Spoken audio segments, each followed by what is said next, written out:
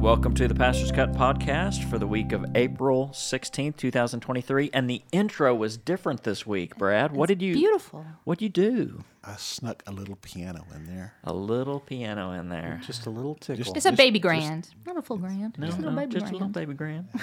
Are you turning into a Southern person, Marissa? It comes out every once in a while. Okay. All right. Well, Brad, thank you. She's from Southern Oregon. Yeah. That was unexpected and undeserved on our part. Thank you, Bradley. Well, that's the least I could do, honestly. It's really the very least. Well, welcome to our Pastor's Cut podcast. Hey, guess what, guys? We're starting the Beatles today. Woo! Yay! Right before we came on the air, I said, let's all be kind of punny and, just kind of start rattling off titles. And so Dave and I really got into it, but Marissa was just cringing over here. Yeah. Apparently it went south in a hurry. It really did. So she didn't enjoy it very much. But hey, we're here. So let's do this. Let's talk about your favorite Beatles song. If you had one Beatles song you said was your absolute favorite, and then Dave's got a great story I want to share here in just a minute. But for me, I like their later stuff better. It probably would be a toss-up between Let It Be and Revolution, both of which will be highlighted in this series. But I like the meaning of Let It Be. A lot of wisdom there, but I also like the edginess of Revolution. It's just one of my favorite songs to rock out to. Yeah. I love Rubber Soul and Revolver are my two favorite albums because it's that transition to them having more creative freedom and kind of coming into their own with maybe a little bit of acid assistance. A little bit, maybe. Yeah. But on Rubber Soul, you start seeing things like Norwegian Wood and Girl and just this experimenting, especially with Girl, where like the breathiness, it's like this is no longer music for the lowest common denominator. It's creative. It's that influence of Pet Sounds. It's really great.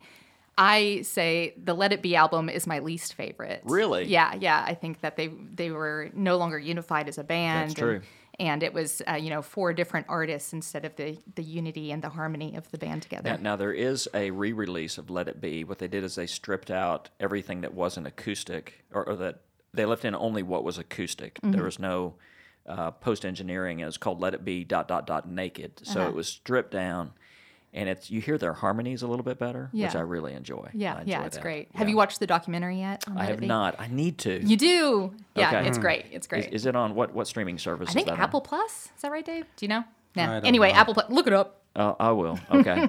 So of the three of us, Marissa is probably the most educated. I just like music, but Marissa went through her Beatles phase. Yeah. And so she kind of took us to school as we began to research this teaching series. So it was pretty impressive. Yeah. Absolutely. So Dave, if only I knew my Bible as well as Marissa knew her Beatles. If only I knew my Bible as well. There you go. So what's your favorite song? And then tell the story about your daughter last night. That's pretty good. I like several Beatles songs. It's hard for me to narrow down one. I like the electric guitar run on Day Tripper. I like some of the creative juices that are melding different instruments and different styles in Sgt. Pepper's Lonely Hearts Club Band. Yep. Plus the harmonies are just really, really tight on that. There are voices that were just made to go together. Mm-hmm. Yes. And especially John and Paul just had it. As I will say, Glenn Fry and Don Henley, I look at that their voices were just created to go together. Yeah. I love how behind the scenes they would intentionally tune their guitars not to be in sync with each other to create artificial chorus. Very good. I did not know that. Actually, really cool. So being a little bit out of tune with one another sparks a little creativity. Yeah. Yes. Yeah, they were amazing instrumentalists. They're really great musicians, especially, Ringo gets maligned a lot, but even he's is just like, man, he's a very good drummer. Yeah, and Paul still has it. I mean, when he came into concert, and we will get to the Bible here eventually, but when Paul came to the BOK, maybe 5 years ago, I mean, he did a 3-hour show. Yeah. And he's no slouch. Yeah. I mean, he's got a lot of energy. So share what happened with your daughter last night. So, not last night, a week ago, we're coming home from church last week Wednesday night. she was carrying in her hand the invitation to the Gospel According to the Beatles and said, "Who are the Beatles?" I thought, oh no, parent fail. I must not have shared It the is Beatles time. with them yet. It's time. So, hey, Addie, while we're driving home, have you ever heard the Beatles? No, I haven't. Well, let's play a couple of songs. So what's the first one that we're going to be doing? We are going to be doing, and so we walked through the love song. And so as we're playing it, she's like, I don't like this song. I just don't like it. I don't like it. There's something about it. And so It makes me angry. I tried to peel that back to understand what it was. She really didn't like the instrumentation. And then I played the second song on the list. And I think Lonely People was on the list. Was There somewhere might be, let's see, Yesterday. Yesterday. She really liked Yesterday because it was simpler. It was more acoustic. It was more normal pop music for her. It was easier to swallow. Yeah, and it might, some songs, it may be like coffee. You know, you just Yeah. kind of need to learn, you need to acquire a taste for it, so be patient with her. But Yeah, we'll get there. We'll get Okay. her to appreciate All You Need Is Love. So I want to talk about the series in general, and then we're going to jump into All You Need Is Love, which I think is one of the signature songs of the Beatles. But here's why we're doing this. I did this teaching series back in 2007, and Jesus makes this command that any teacher of the kingdom will bring out new things as well as old. And I used to think, boy, I've got to always come up with new material, and I do. I want to be creative. I always want to be. I don't want to be leaning into the past. I want to be leaning forward. But over the years, so many people have commented that they remember that series memorable, that they enjoyed it. It was just fun. It was something different. So I thought, I've never brought back an old teaching series before, but this would be one to do, and I probably won't do it again. So this is a two and done, right? So we're just going to have some fun with this. And let me reflect back one more time on the first time we did this. Now, remember, this was 2007. Mm-hmm. It was a different world in 2007. The iPhone had just come out, right? So how old were you, Marissa, in 2007? I was 26. You're 26. Dave, how old were you? Depending on where it was, 26 or 27. Okay. Probably 27. Yeah, I was 37. So totally different world. But there was an online, there's a website called alittleleaven.com. I don't know if they're still up. But I found in my old notes this clipping from this website. It's called the Museum of Idolatry. And they took it upon themselves to critique anything creative that any church would ever do. So they found out about the gospel according to the Beatles. I don't know how, but let me read this. The pastor at First Baptist Church in Tulsa, Oklahoma, decided that for the next few weeks he's going to preach the gospel according to the Beatles. And he quotes here Galatians chapter 1, "I'm astonished that you're so quickly deserting him who called you in the grace of Christ and are turning to a different gospel." Boy, they just nailed me against the wall. Let's be honest. Who cares what the Beatles say about the gospel? Most likely, the pastor's going to play their songs and see what kind of spiritual message is behind it. This seems absolutely useless to me. The intent of these pastors, I'm lumped in with these pastors. Nice. Wow. Is for people to like them. They are people pleasers. Guilty as charged. I am. The line of thinking in this is if we can get people to like us, then they will love our Jesus. So they take pot shots at Christianity for quick laughs, for their seeker services, and present an other gospel, and they prosper. The gospel according to the Beatles, wow, it's just so wrong on so many levels, and you'd think that a Baptist church would know better. Well, I guess we don't. I like how you're getting ahead of it. It's like, listen, I'm getting ahead it's of already it. been said. It's already Whatever been you're gonna said. say. Don't worry about it. Let's do this. Let's have some fun the next couple of weeks. Yeah.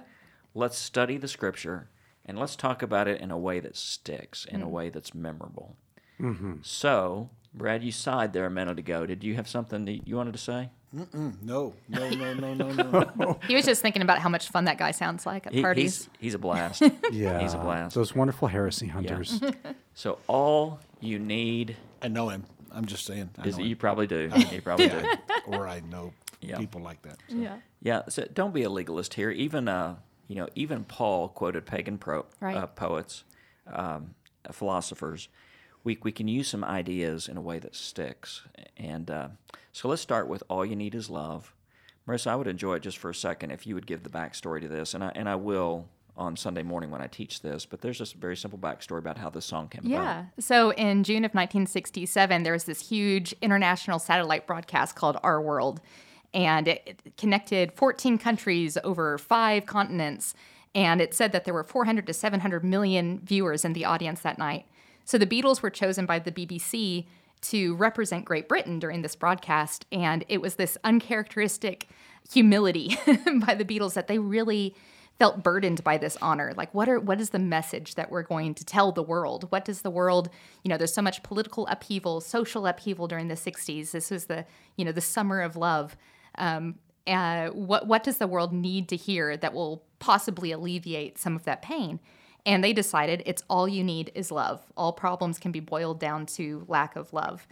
I love that they chose La Marseillaise as the intro. They kind of chose it. Yeah.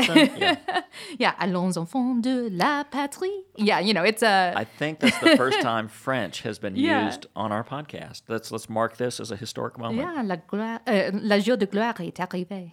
Oh, wow.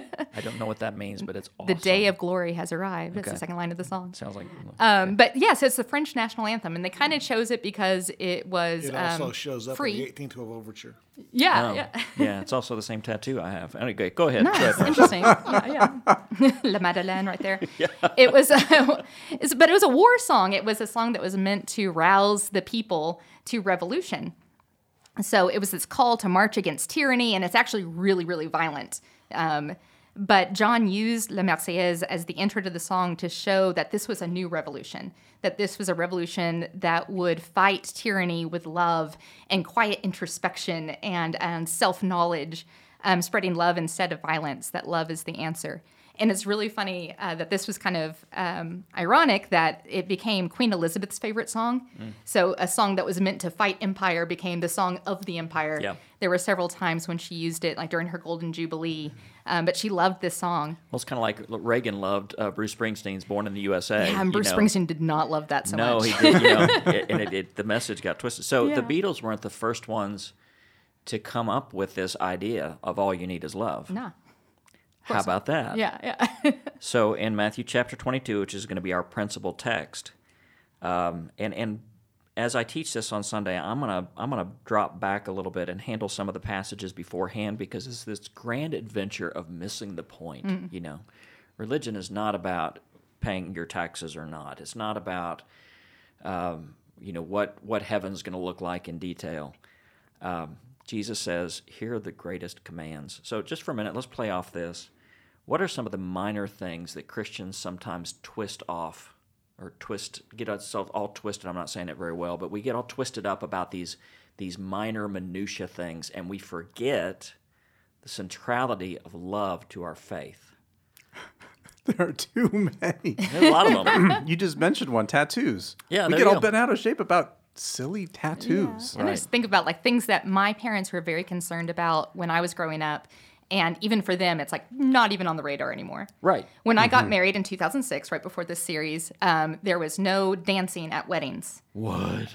In our family. It's like, you do not dance. Now, so I got married at a time when we were still being strict about that. 3 years later, like all my cousins are dancing at their weddings. Like, excuse me. That's right. So so we got around that here because my kids got married here in the church, and so I can't help if dancing breaks out. So it's one of those things. It's a spontaneous, spirit-led dancing. That's right. Well, my daughter's wedding, when I saw him start dancing, I kind of freaked out a little bit. I was like, oh, my Baptist instincts kicked in. But then I looked out, and the chairman of deacons was out there getting his boogie on. Yeah. So I'm like, oh, I'm golden. I'm good. Yeah, and that's exactly how it was at the weddings. Like, I would say, oh, no, what's Grandma thinking? And she was out there dancing. It's like, listen, you guys. So dancing, that's an old Baptist trope, right? So Dave, do you have one top shelf for you? Oh, goodness. How about speaking in tongues or not? That is definitely one that a lot of people get bent out of shape about. And at the end of the day, people are followers of Jesus on both sides of that equation. But man, we like to fight about that for sure. Yeah. And it ebbs and flows. Like in the 90s, that was really, at least for Baptists, people were thrown out of the church for having personal prayer language. That's how they kind of covered over it. But it's like, how silly. And how contrary to love. I mean, when it comes to issues of dancing or tongues, and of course I beat this drum quite a bit, our political leanings these days. I mean, it's all about, I've heard both sides. If you vote for this person, you're sinning against God. Really? Stay informed, vote your conscience, respect the results. But you can be right about an issue, at least in your own mind, and be wrong in your heart because you're violating this great command of love. Right. So let's talk specifically about what Jesus says. Then in this text, in fact, Marissa, would you read? This is a short reading, but it's Matthew chapter 22, verses 34, and I need to get better glasses through 40, I think. That's Good. right, yeah. Hearing that Jesus had silenced the Sadducees, the Pharisees got together. One of them, an expert in the law, tested him with the question, "Teacher, which is the greatest commandment in the law?" Jesus replied, "Love the Lord your God with all your heart and with all your soul and with all your mind. This is the first and greatest commandment. And the second is like it. Love your neighbor as yourself. All the law and the prophets hang on these two commandments." Okay, so let's kind of set this up here a little bit. It seems that this religious leader was testing Jesus. So let's explore that a little bit. What do you think was his agenda? What do you think was his bent on this? Why do you think this question now? Well, the Pharisees, their whole existence centered around following not only the 600 plus laws that are embedded in the first 5 books of the Bible and the Torah. They created a whole nother set of laws, and a whole nother 1,100 laws in the Mishnah wrapped around that. They thought that their own personal holiness would lead people back to Jesus. This is Holy Week. This is leading up to the cross, leading up to the moment where Jesus is about to die. And the Pharisees and the Sadducees are both trying to find a reason to get the crowds to turn against him. And so as they're talking with Jesus, interacting with Jesus, they're looking for an aha moment where they can say, I got you there. And out of 1,700 laws, how can you pick one that's the important one? And so they thought, well, surely trap him with this one. This is an easy one to get him. And they didn't do it. They didn't do it. So for the religious folks, then and today, it's, we have all these laws and we think it's going to lead us to love God more. But really, it's just the opposite that is true. That fall in love with God first, and all the laws and all the rules kind of take care of themselves. And it's sometimes it's going to be a little messy and confusing. We've got to grow through that, but it's a whole cart and horse, chicken and egg, and I can't think of a third metaphor. So Marissa, what do you think about this? Yeah, the Pharisees were consumed, just like Dave said, with following law and tradition, and their attention to the observance of the law. I mean, if you have that many laws, that consumes your whole being. You don't have time to think about others or the heart of the law. So what they really needed to hear was the love your neighbor as yourself part, that they knew the love the Lord your God. I mean, that was the Shema. They recited it daily, more than that daily. Answer probably would not have surprised anybody right. that Jesus said that. Right, but it was the coupling of love your neighbor as yourself. And it's really beautiful the way that Jesus talks to people and tells them exactly what they need to hear. So the beginning of this chapter starts out with, he already, took the Sadducees to school. Now the Pharisees come up. So the Pharisees, just as they were consumed with following law and tradition, the Sadducees wanted to change Judaism to something more societally acceptable. So he was teaching the Pharisees when he talked to them about how the law of God was something that was internal rather than external. And the Sadducees, he was teaching, God's ways are above the ways of man. So for the Sadducees, they probably needed to remember the Shema. And for the Pharisees, they really needed to hear that love your neighbor part. And those things coupled together. Okay, that's really good. I want you to repeat that a little bit, because the different men of the Sadducees and Pharisees, please say that again. Sure. And do it right. Did I do it wrong the first time? That's Okay. The Pharisees needed to be taught that the way of following God was internal, not external. And the Sadducees needed to understand that the ways of God were above the ways of man. And those two things coupled together is a full understanding of the gospel message of the love of God. So if I were teaching this, I would, to go back to our earlier conversations, talk to your group about, hey, what are some of the nitpicky things that we fight over and that we forget love? And listen to that discussion. Then I would take these two commands and hold them in tension. Now, they're meant to act as a unity, but to say, like the Pharisees and Sadducees, which one do you need to hear a little bit more than the other? Do you need to hear the love for God? You love other people, but your love for the Lord's running dry, or vice versa. You love God, but other people really get on your nerves a little bit too easily. And that's a great way of applying this, of which way do we need to read this and incorporate, and it's both and. Right. Okay. Marissa, you're going to say something else? Well, I was just going to say that, a few weeks ago we talked about grace and truth, and that's something that we've been talking about as a staff a lot lately. Do we bend more towards grace or do we bend more towards truth? This is that dichotomy here. That's exactly. Right. Yeah, it is. So let's talk about how and by the way, when I teach this, I'm going to focus on the love the Lord your God with all your heart, soul, mind, and strength. I'm going to focus on that word, all. That's a small word with a big impact, because I think we all have areas, we do. Our love for God is not yet complete, and it will never be complete. I believe we'll continue to grow in that in all eternity. If God is infinite, then we have the infinite possibility of loving and growing in our love for God. But let's talk a bit about love for other people, because that's really where the rubber meets the road. Okay. By the way, just for a little humorous aside, I've often defined love is to will and to work towards somebody's best interest. Boy, that just rolls off the tongue, doesn't it? But it means I want and I'm willing to work towards somebody's best. It's not a feeling, it's an intent. I ran across an old file, just so happens today, and this is one of those things that kids say the darndest thing. What does love mean? And here's just a couple of responses on here. That when my grandmother got arthritis, she couldn't bend over and paint her toenails anymore. So my grandfather does it for her all the time, even when his hands got arthritis too. That's love. That's just willing and working towards somebody's best interest. Here's what Carl says, H5. Love is when a girl puts on perfume and a boy puts on shaving cologne and they go out and smell each other. I like that one. Okay, and one more. This is Mark, age 6. Love is when mommy sees daddy on the toilet and she doesn't think it's gross. It's still gross. It's like complacency. I don't know. It's not love. It's complacency. It's the romance. Love is him shutting the door.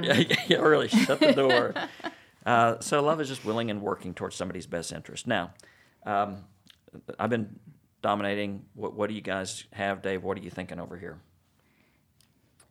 Absolutely, yes. I mean, if I were teaching this, if I were approaching this passage of Scripture, I think one of the things I would ask about with love your neighbor, demonstrating love to other people, is thinking through why is it important for us to do so?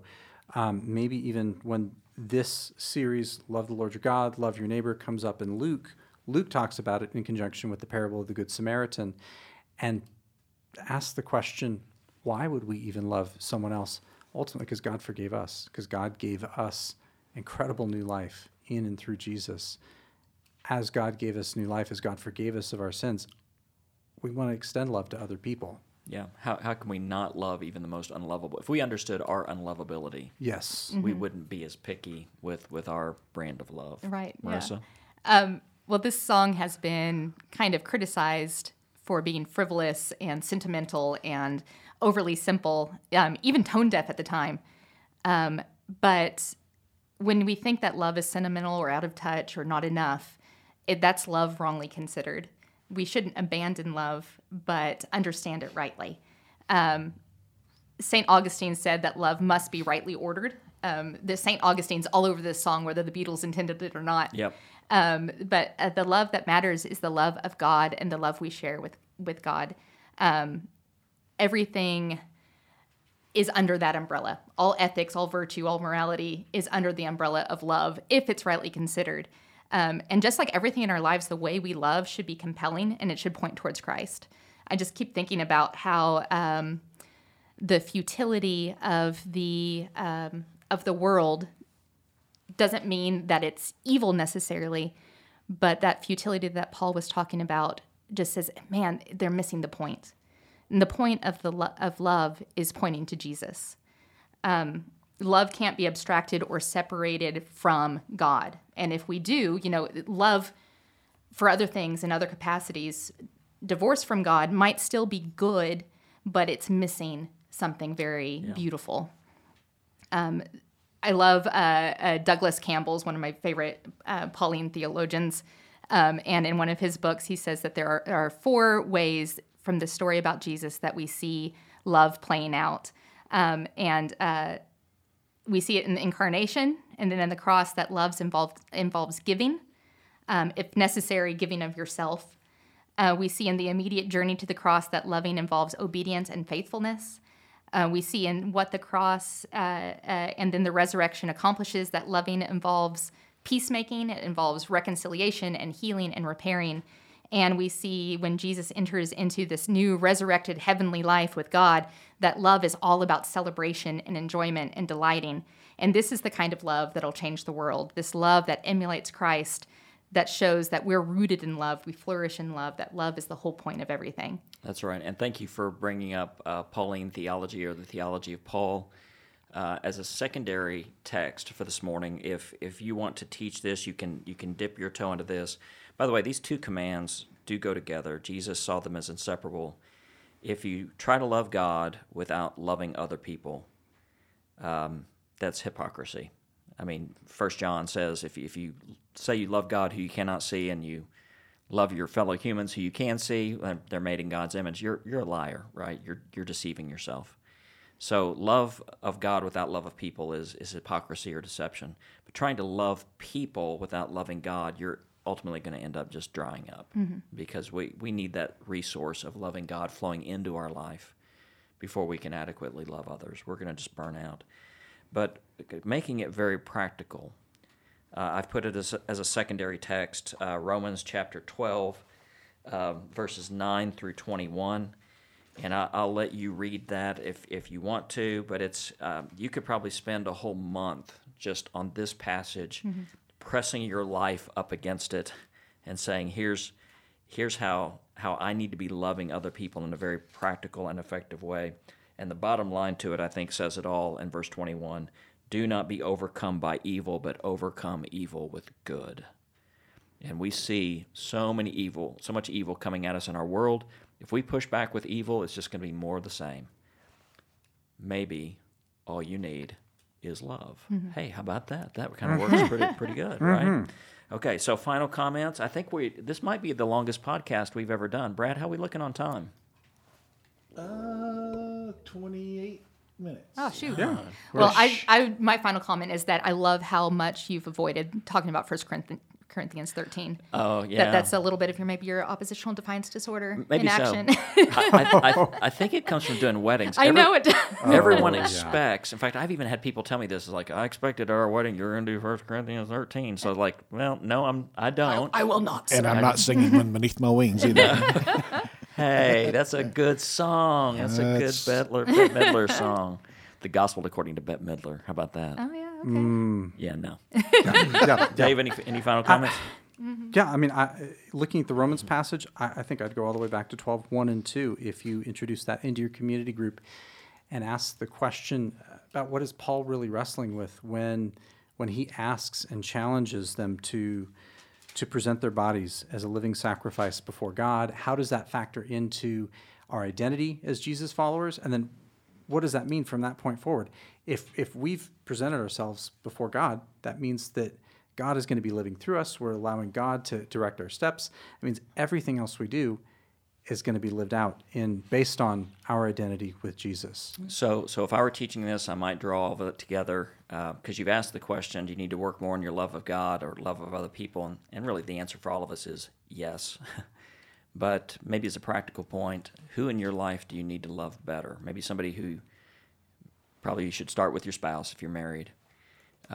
But who can you make it a point to love better? And it's not about conjuring an emotion. It's making a decision to will and to work toward their best interest. Take somebody who's on the edge, too. You go, I really can't stand this person. And purposefully love them, right?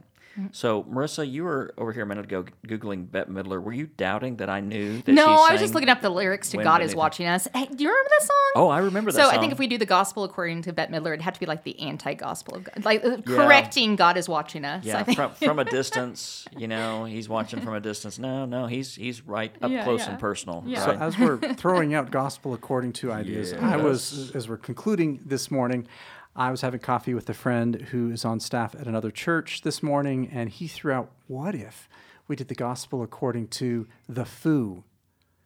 The Foo Fighters? Foo Fighters. Yeah. Wow. So I don't know enough. I know Dave Grohl, who was Yeah. with Nirvana at one point. Yeah, He's a yeah. lead singer. So I don't know. Is that kind of your era of music, Dave? That would be my era of music, Yeah. except I was into the CCM subculture at the time. Whatever the so- poster on the youth group wall said, if you like Foo Fighters, try. Oh, yeah. Try. If you like Motley Crue, try. Yeah. Yeah. Yeah. Mhm. Yeah. I was in the middle of all of that, so I miss the Foo Fighters. I do love the Hero song, the classic Father song. There's some really, really good stuff Yeah. in the Foo Fighters. If I were to do one other band, since we're just bantering, by the way, if you're done listening to Go the ahead podcast, and turn it off. Drum roll, please. Turn it off. Everything edifying has already been said. But I think, I'll say there are probably two more people that I could do the gospel according to and that everyone would know. One would be Elvis, and the other would be U2. But I'm not a big enough fan of either one of them to devote Yeah, a couple of U2's months been to done that. too, man. Oh yeah, Has been done a yeah. lot, yes. Where the street has no name. yeah. Yeah, so be it's, They've Johnny done it Cash. themselves. Yeah. yeah. I like that. Johnny Yep. Cash. We just threw that out on the fly. Wow. Yeah, yeah. Let's think and pray about these things. The Man in All right. Black. It's Michael very, very good. McDonald. Michael McDonald could do. How about Michael Jackson? We could do that. I mean, it is a thing you couldn't. could do. One Because we can't could. do his music. I didn't say we should do it. I said we Well, could do that's, it. that's a fair point. Okay, we have degenerated down. We've gone down the rabbit hole. Let's stop. Hey, enjoy this teaching series. If you're a church member, invite people. This is an easy ask. Invite them to watch online first, but there's nothing like experiencing live music, great music, and a great message. So may the Lord bless you and keep you. May the Lord make his face to shine upon you and grant you peace, now and forever. Amen. Amen. Amen. Amen.